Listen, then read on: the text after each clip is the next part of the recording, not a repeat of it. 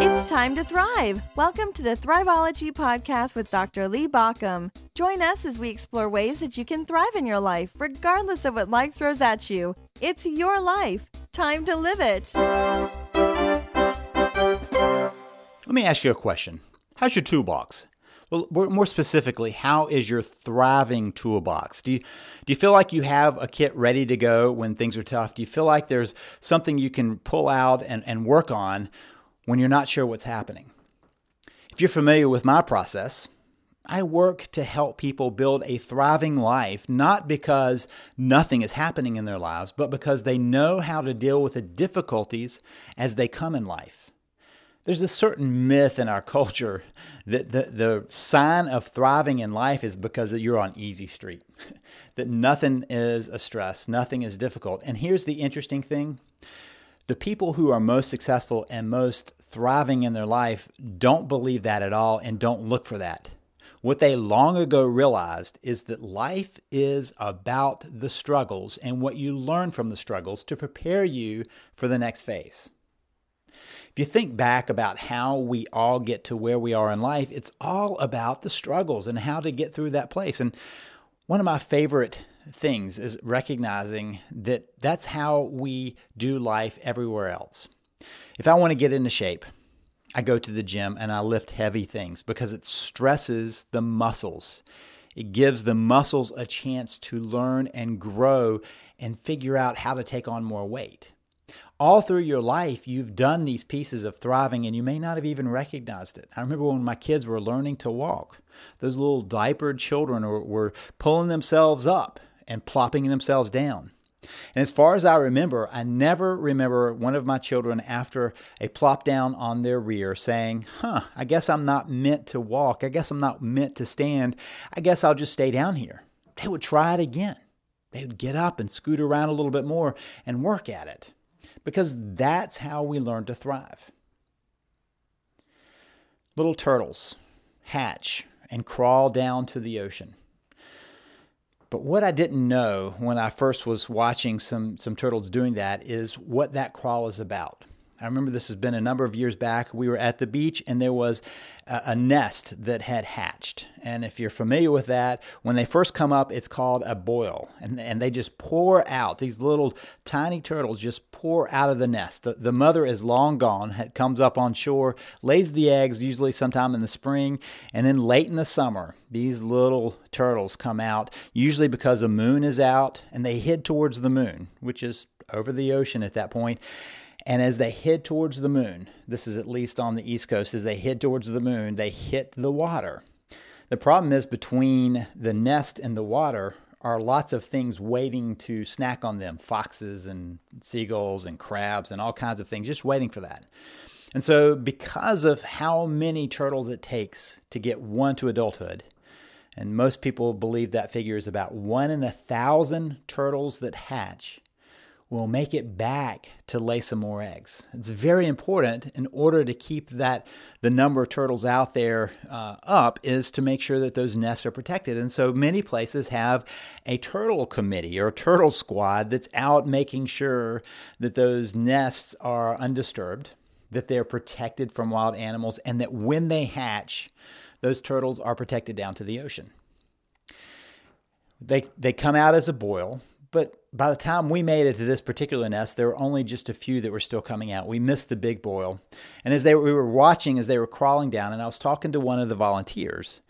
And I said, so why is it, if it's so dangerous, why is it we don't just pick them up?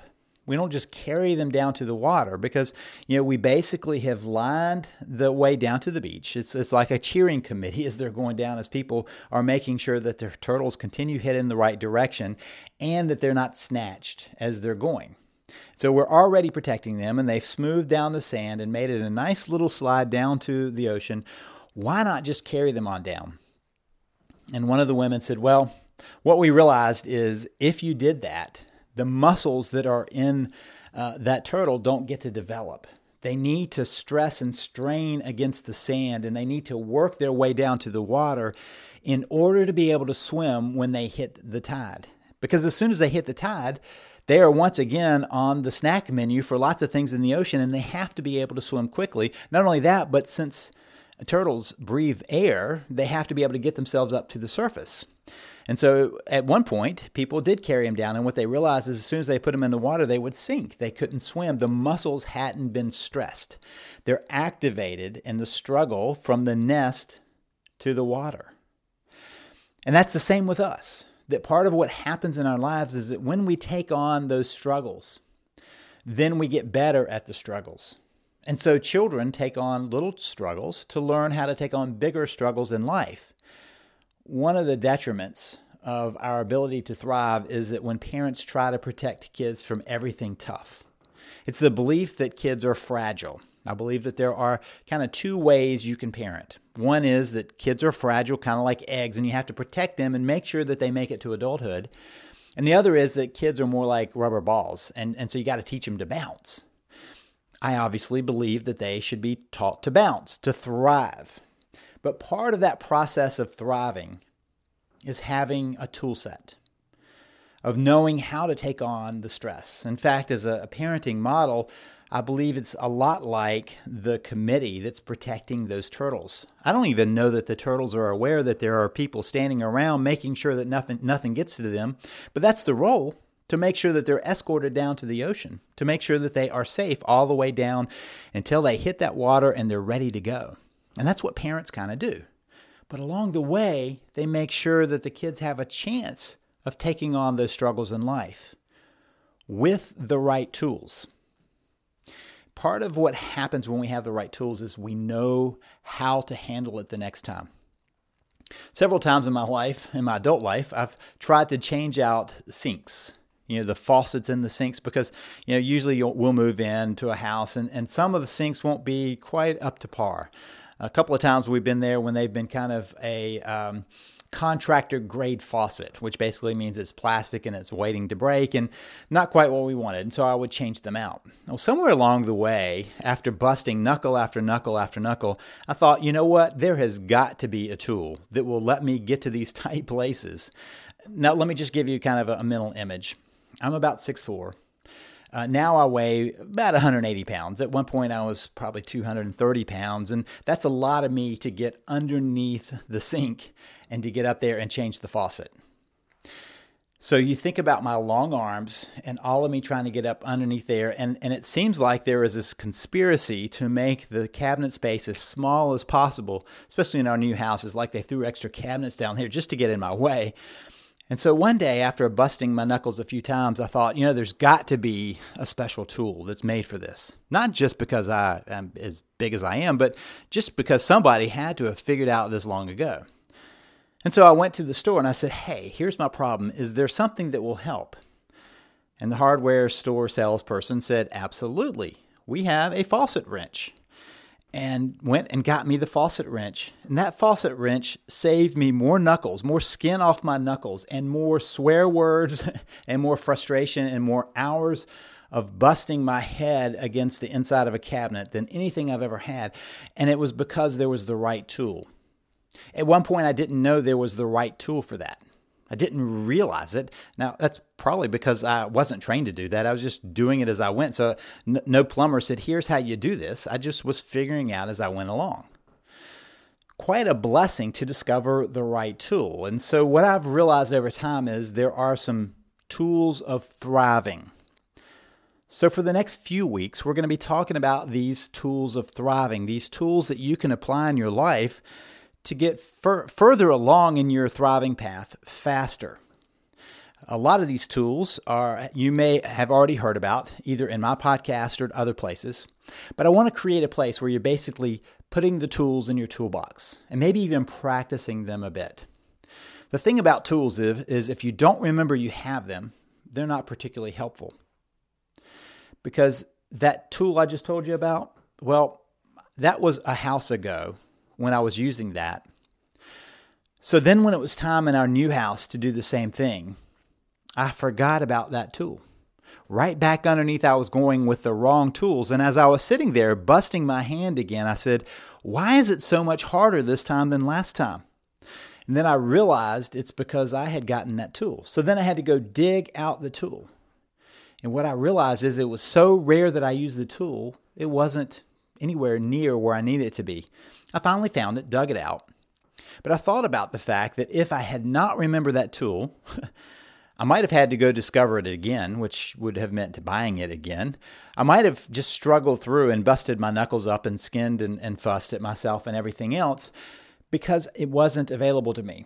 So if you already know the tool as I'm talking about it, let me invite you to use this as a time to refresh yourself, to try out the tool a little bit, to think about how you might use that tool, to bring it back to your attention so that you can use it again and maybe use it a little bit differently. Have you ever had that time when someone said, hey, that wrench you have? There's something else it can do, and you realize that there's something else. So you think of it kind of like one of those multi-tool things that folds out, and you might realize that buried beneath all of that, there's one more tool, that one special tool that you can use in a different way than you've used it before. So as we talk through these weeks, think about how these tools fit into your life. And I would invite you to think about these tools on a couple of levels. First, to think about how the tool fits for you in your life. And second, perhaps how the tool fits for those around you. Maybe you have a friend who needs to know about this tool, or a family member that needs to know about this tool, and you want to share the podcast with that person. Or maybe you realize that it's a tool you need to teach to your kids.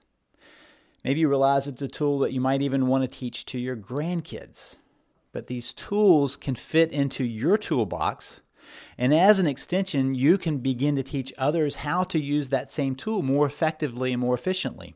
Sometimes you might have stumbled on these tools somewhere else along the way, but not yet started putting them into practice. All of us, if you have a tool chest, have collected some tools along the way that don't get much use. But that doesn't mean that they don't have a role.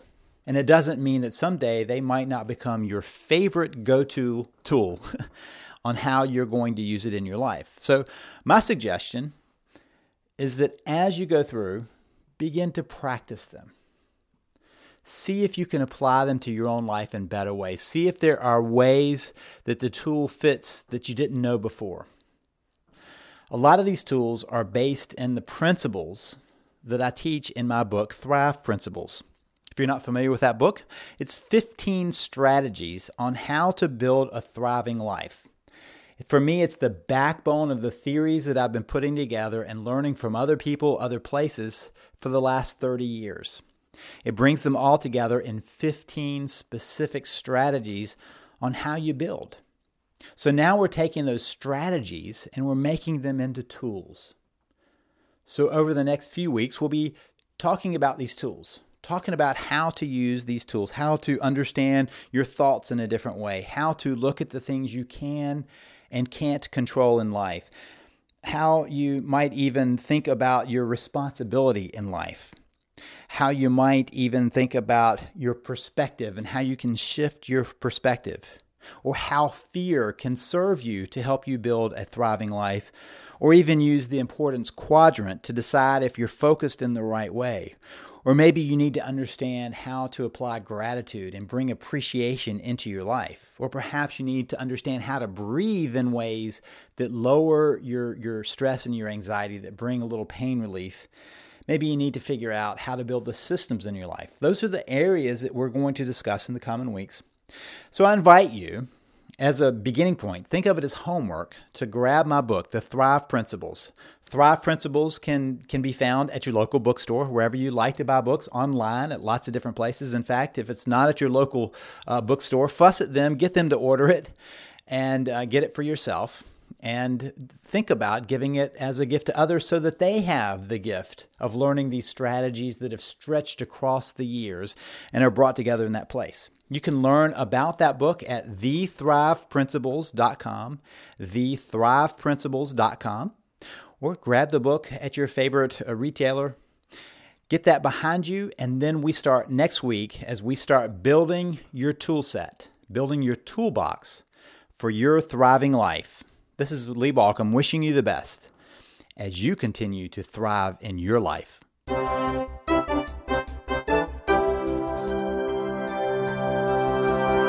You've been listening to the Thriveology podcast. Thank you for listening. If you want more information, visit us at thriveology.com or at thriveologymagazine.com.